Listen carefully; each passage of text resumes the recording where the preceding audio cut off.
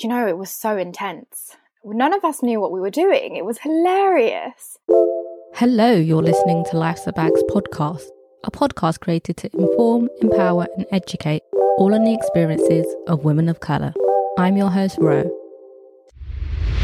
Joining me on this week's episode is someone who has played a pivotal role in shaping one of the UK's most exciting luxury magazines. Having produced magazines with cover girls such as Dina Asher-Smith, Rupi Kaur and Leomi Anderson, this guest knows what it takes to run a successful venture with women for women. Not only that, but she also runs her own crystal, candle and Reiki business as she continues on her spiritual journey as a Reiki master. I'm joined by a good friend and super humble guest, Stephanie Pack, founder of Luna Chi and managing editor of the Arcadia magazine. In this episode, Steph and I discuss imposter syndrome, why mental health is so important in these times, the importance of diversity in the fashion industry, and what more agencies and magazine owners should be doing to improve representation. Steph also shares how she managed to crack the also important code of balancing personal and professional relationships in a work setting, providing us with a perfect example of how to work with family. You don't want to miss Steph's tips on how to maintain business relationships and get noticed by brands. Let's get into the episode. Thank you so much for joining us, Steph. Could you please introduce yourself to the podcast? Who is Stephanie Pack? Hi, I'm Stephanie. I am the managing editor of Arcadia magazine, a quarterly print publication and online publication based in London. We are do luxury lifestyle. And I'm also the founder and Reiki master for Luna Chi. First question is all about your first venture or your first business, so to speak. So when was the Arcadia first founded and why? We founded it back in 2013. It was during my last year of uni, actually. And I think it was maybe towards the end of graduation. I did a module in fashion journalism and I really enjoyed writing. And I was speaking to Monisha, who is the editor of Arcadia magazine. And she's a good friend and also my sister-in-law now. And yeah, I was telling her how much I enjoyed writing and how much I'd like to continue. And she said, me too. She actually studied journalism and she basically was like, me too. I really want to continue. I've bought the domain for this website. Do you want to maybe do it together? And I was like, yes, definitely 100%. And she also had a friend who studied styling, Jay, who's our creative director. And I guess they they got the ball running. That was kind of how it began. Do you know what made them want to start an actual women's fashion / lifestyle magazine? I think it really comes down to not wanting to work for others. Okay, that's fair enough. Yeah. There's, nobody enjoys office politics. And I really didn't when I worked in PR. I've done consumer, I've done corporate communications, and I didn't really enjoy it that much. I'm not built to work in a 9-to-5 environment. I realized that afterwards. I think doing my own thing is so much more rewarding. It's so much harder and there's no security whatsoever, but I'm much happier for it. So clearly you didn't enjoy the corporate life. Have you always been entrepreneurial, would you say? That's not how I envisioned my life. I can remember when I was younger, I actually thought I'd like to work in a magazine. I guess at the time, I loved shows like Ugly Betty and I imagined myself being successful. So I kind of visualized myself working in an office, but I had no idea what I would be doing, if that makes sense. But just high flying businesswoman working for someone, I guess. But well, that's good. Then that means you've always kind of had the idea that you would be a leader or in some form of a leadership role. I guess so. What was it like when you produced the very first edition of the Arcadia magazine? What was that experience like? It was so intense. None of us knew what we were doing. It was hilarious. And the system that we had set up in place, it was very, very slow and exhausting, especially for our art director, Atif, who is amazing. But we must have put so much strain on him. Now we have a really great system of how we work and everyone knows what they're doing and everyone knows their place and what they need to be doing. But back then, no one knew what we were doing. And we were like, it's just hilarious thinking back to it. Like, we were working through the night. Now we don't do that so much anymore.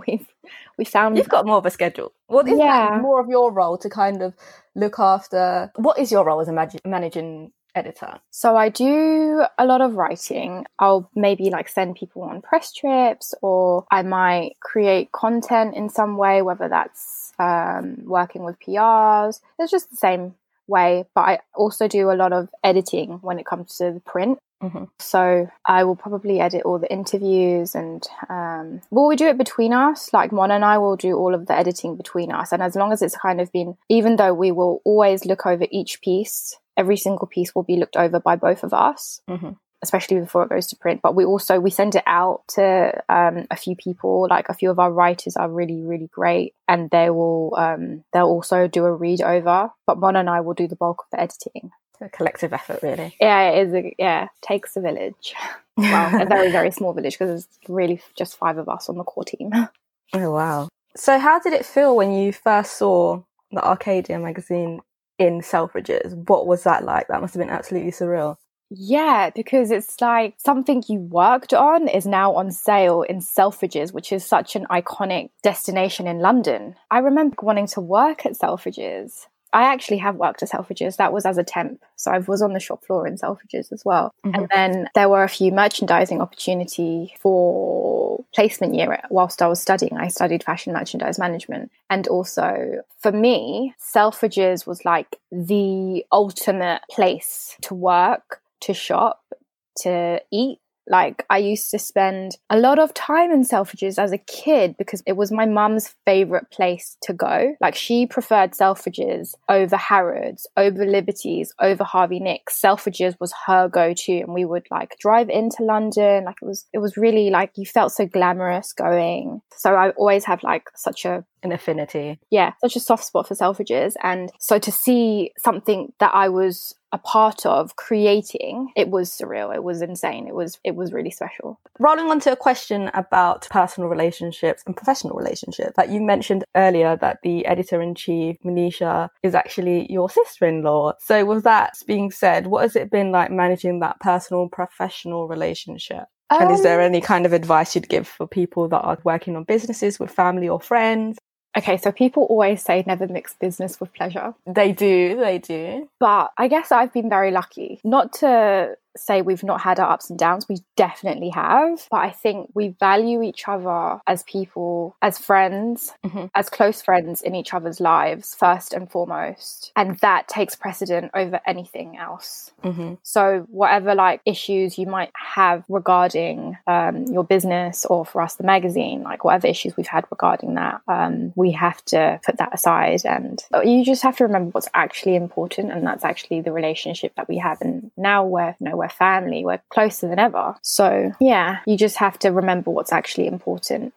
So I think that's maybe why it doesn't always work out. If you're going to go into business with someone you're close with, you have to make sure that relationship is strong enough, because things will come up. You're going to have uncomfortable conversations. Not every time, not always. I think some may go through without ever having uncomfortable conversations, but I think you have to be at least prepared that it might change the dynamic in a way. And I think it's important to establish that, like, whatever happens, you will put your personal relationship first, if that makes sense. Yeah, so just making sure you have that solid relationship built first before you decide to venture into business together. I think so. I think that's the safest option. If you have any like qualms about going into business with someone that's close to you, definitely just go into it knowing that whatever happens, this is what is actually most important, like your friendship and your love and respect for one another.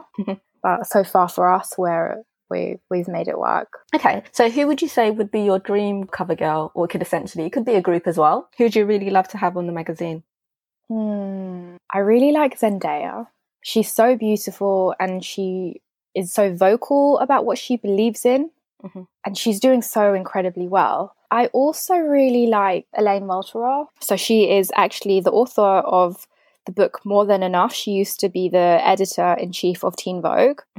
And I think she's on a couple of like reality shows, like she's on Project One Way, but she's just really cool. I haven't read her book yet, but I really want to read it. I think I've downloaded the audiobook, so that's on my to-do list. So what do you like about her? Do you like her vibe, or? I think she is a very successful woman of colour.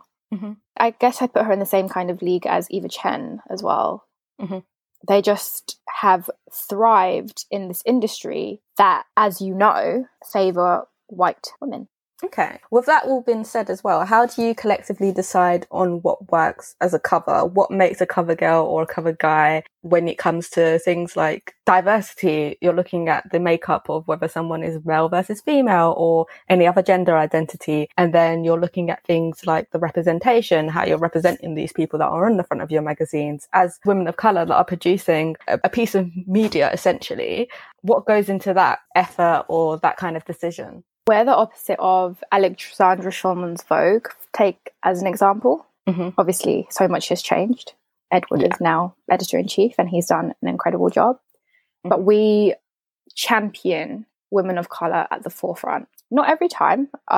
It does, we have to remember that everybody also deserves a voice, but we do try and champion women of colour if we can. Sometimes it just doesn't work out that way. The industry can also be a little bit stingy with who they give us. So we have to take what we can get as well, if that makes sense. Yeah.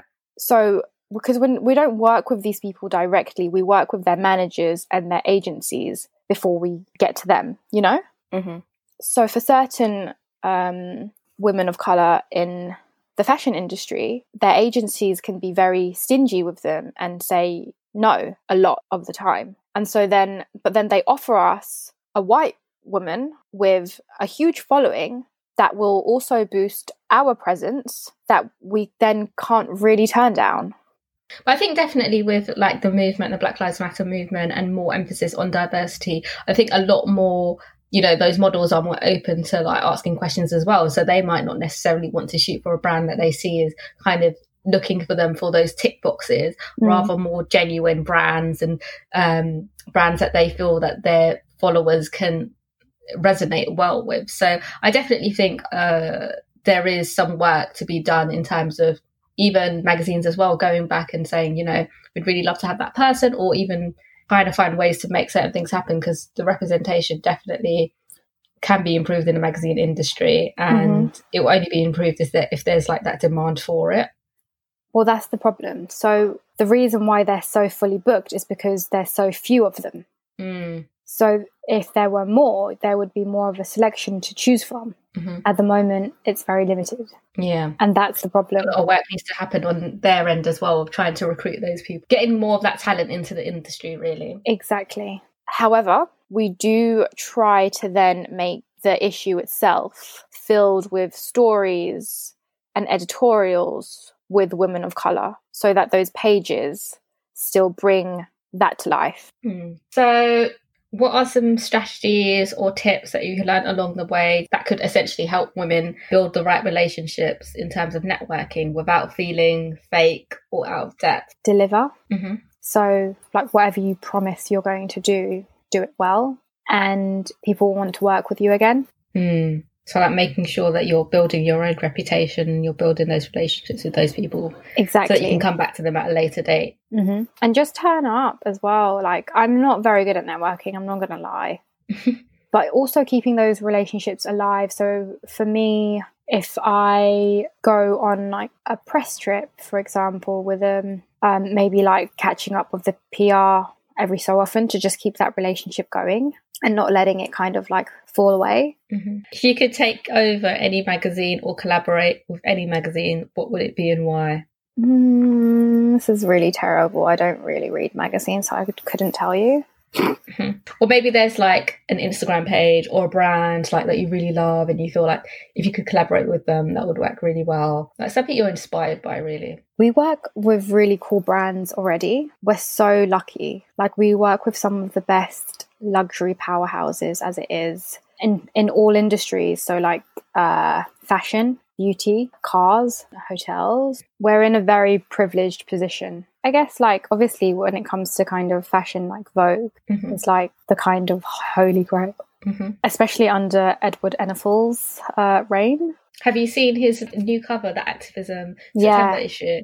Yes. Absolutely amazing. He's got Marcus Rashford on there. He's got activists on there. Like, it's got Yara Shahidi. She would actually, I'd love her to be on a cover, one of our covers. I think she's amazing. She's a real activist. Yeah, I think he's like really changed the game, because British Vogue before him, oh god, it was like, so dull. Yeah. It was so boring. Alexandra was not doing anything.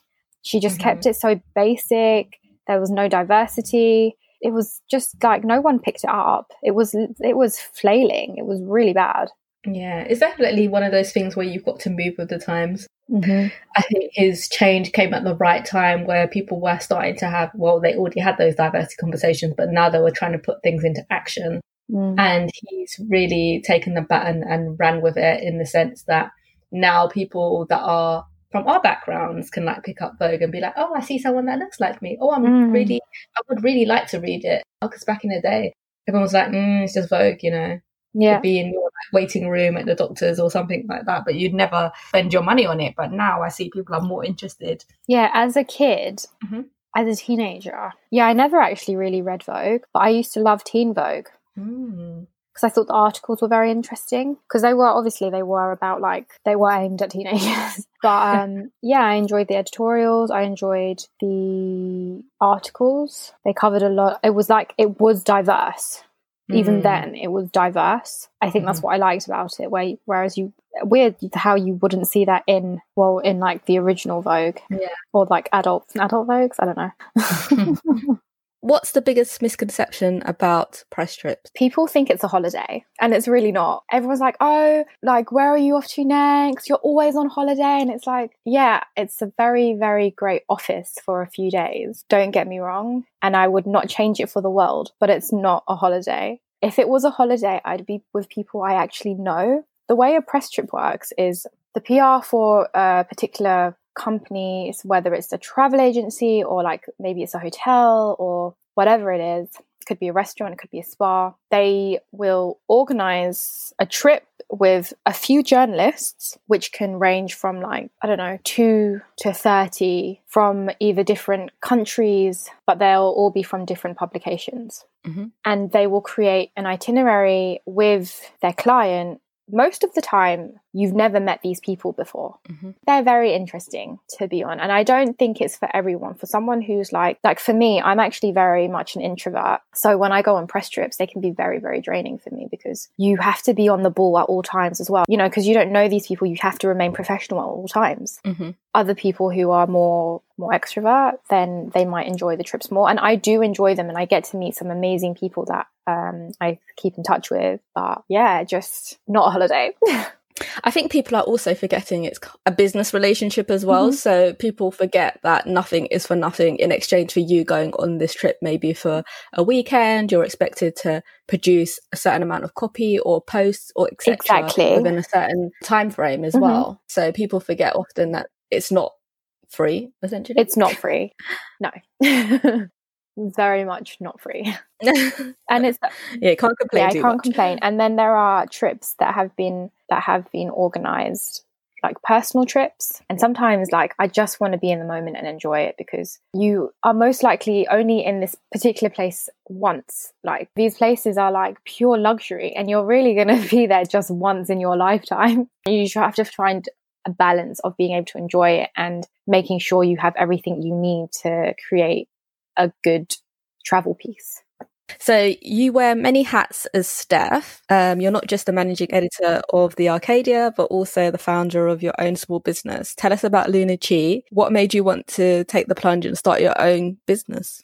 At the time, everything I was doing very much passion project, and I was earning money through nannying. Yeah. And I worked with this one particular family that I just hated. They were just so awful. And it just really made me reconsider my life choices. At the beginning of 2018, this will be more understood by people who are slightly more spiritual. Otherwise, you might think this is absolute nonsense. For those who don't know what Reiki is basically a universal healing energy, and people who are attuned to Reiki can tap into that energy. So for example, take me as the vessel. I tune into this energy and it comes through my hands and I send it to wherever it needs to go. That's essentially how Reiki works. So I did my level 1 back in 2018, the beginning of 2018. And after that, I kept getting signs that I'm a healer. I was like, I don't know what that even means. Don't understand. But I'm very spiritual anyways. So I followed the signs and I decided I would start doing it professionally. I started making candles because I wanted, this is going to sound terrible, but I wanted something that would be pretty for Instagram. That would help Reiki, people get the concept of what you're trying to do. Reiki. But Reiki is not tangible. You cannot see it. It's harder to kind of promote, whereas candles are, you know, much more visual and there's something you can hold. And also it appeals to people who don't really want Reiki, but it's in a way still spreading it because all of my candles are infused with Reiki as well. So you're still going to benefit from like Reiki energy by lighting my candle, even if you're like not interested in it. And then like now looking back and it's like, actually I just created another way for me to spread light, quite literally. So that's kind of how it happened. And then the candles kind of took off more than the Reiki and been pretty exciting. It's been a wild ride. So yeah, it was just an idea that came to you after deciding you were fed up with your current situation, that when you were nannying, and then you put 2 and 2 together. Pretty much. That's the gist of it, yeah. No, but that's what it always is. Like a business is normally solving a problem or just an idea that comes to someone and they're like, oh, no one's doing this. And that's what kind of happens for you in 2 ways, really. Kind of. But if you look, there's a lot of Reiki practitioners and there's also a lot of people who make crystal candles. But in that kind of wellness holistic market, it's a very, very, very good market to be in. Because it is booming, because mental health has become such a huge topic as of late, especially with modern society. Everything affects your mental health. And so you really, really have to look after yourself. And Reiki or any kind of healing, just self-love is so important. I think with everything that's going on, I think people have realized that it's actually not normal to work 50-hour weeks, have very little time for themselves, and then, you know, kind of do that over again, like using the weekends to recover so you can work another 50-hour week. How is that normal? It's not okay. Yeah. I definitely think, just looking back to the last couple of years, people have definitely been more conscious about their own mental health and well-being. People are asking a lot more questions about how are you feeling, you know. Also, when it comes to the like small business community where people are coming up with ideas and they want to do so many things and there's so much pressure to have a side hustle and to do something for yourself, because you might have a 9 to 5, but at the end of the day, that business is not yours. There's so much pressure nowadays probably because of social media, and like you're hearing about all of these people that are bloggers and they've been doing it. Well, it seems like they've been doing it for 5 minutes and they've got so many different perks, and obviously there's a lot of graft that goes into it and people kind of misunderstand. Nowadays I think people are definitely having greater conversations with themselves and saying, you know what, it's okay that you're not doing anything at the moment because you're working on yourself and that's completely fine. So I'm definitely happy that things are moving in a positive direction. I completely agree, and it's so true, because even for me, I've really taken this time, and like everyone else, I feel like I'm not doing enough. It's weird because I have this guilt when it's like, you have the time now, you know, what's your excuse? And it's like, well, I am kind of just resting, and that's so nice. Yeah, so important. It's so nice to kind of be able to kind of rest guilt free as well. Yeah. But even with that, still, it's like you should be doing more. Like, you're not utilizing the hours in the day enough. And it's so ridiculous, isn't it? It is really bad. You put so much pressure on yourself.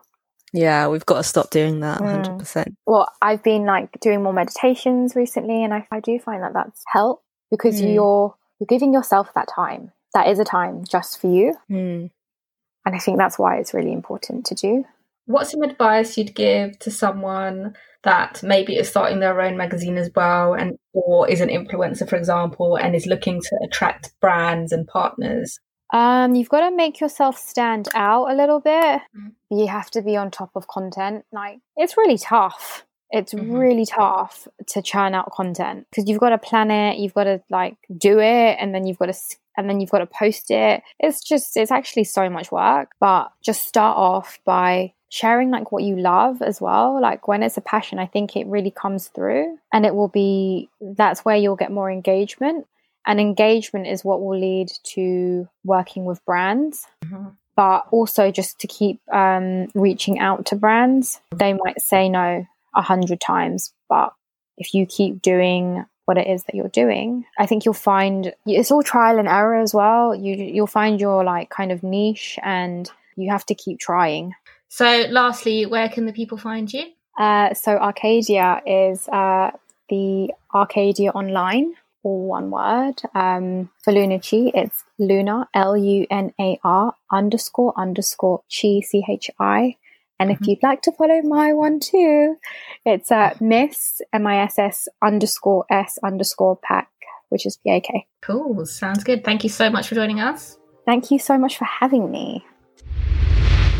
Building strong foundations is the key to maintaining successful business relationships, whether that's with clients or family. Let's hop on to Speak On It. As a reminder, our Speak On It segment is a quickfire round where guests have 30 seconds per word to give their views on buzzwords that resonate well with their worlds. Here's how it went with Steph. First word is imposter syndrome. I have it. It's perfectly normal, and it's so much to do with your self-confidence and self-belief and self-worth. And you just have to remind yourself that you are worthy. Only natural. Next word is fashion. Not for me now. No, fashion it's fun, it's creative, it's inspiring. Success. Doing something you love every day, I think that's success. Millennials. We don't all love avocados, even though I do. That's not the reason why we can't buy a house. Yeah, other issues. Reiki. It's a beautiful healing energy. I recommend it. You can always ask me for a Reiki session. Female empowerment. I keep thinking Beyonce. I think it's so important to have female empowerment and to try and empower other females, because patriarchy is such a real thing still to this day and age. Like, we need people to remind us that we can do it and we are worthy. There you go. That is the end of your questions. Thank you so much for joining us on the podcast. It's been great having you on. Thank you for having me. No worries. I'm really, really proud of you, by the way. I think you're so amazing for doing this. So thank you. I feel so honoured that you asked me. It's such a my privilege. God. I just can't believe it sometimes when you're just like, oh yeah, but I just did this little thing. You're like, no, you've done like, yeah. It's the imposter syndrome. I know it is. But yeah, you're so funny. Steph completes episode 6. A big thank you to Steph for sharing her truths and encouragement for us all to take time to look after ourselves. Please continue to let us know what you think by connecting with us on Instagram at Life's a Bags Podcast. Be sure to subscribe and follow us for regular updates. Thanks for listening. This podcast was brought to you by The Collective London.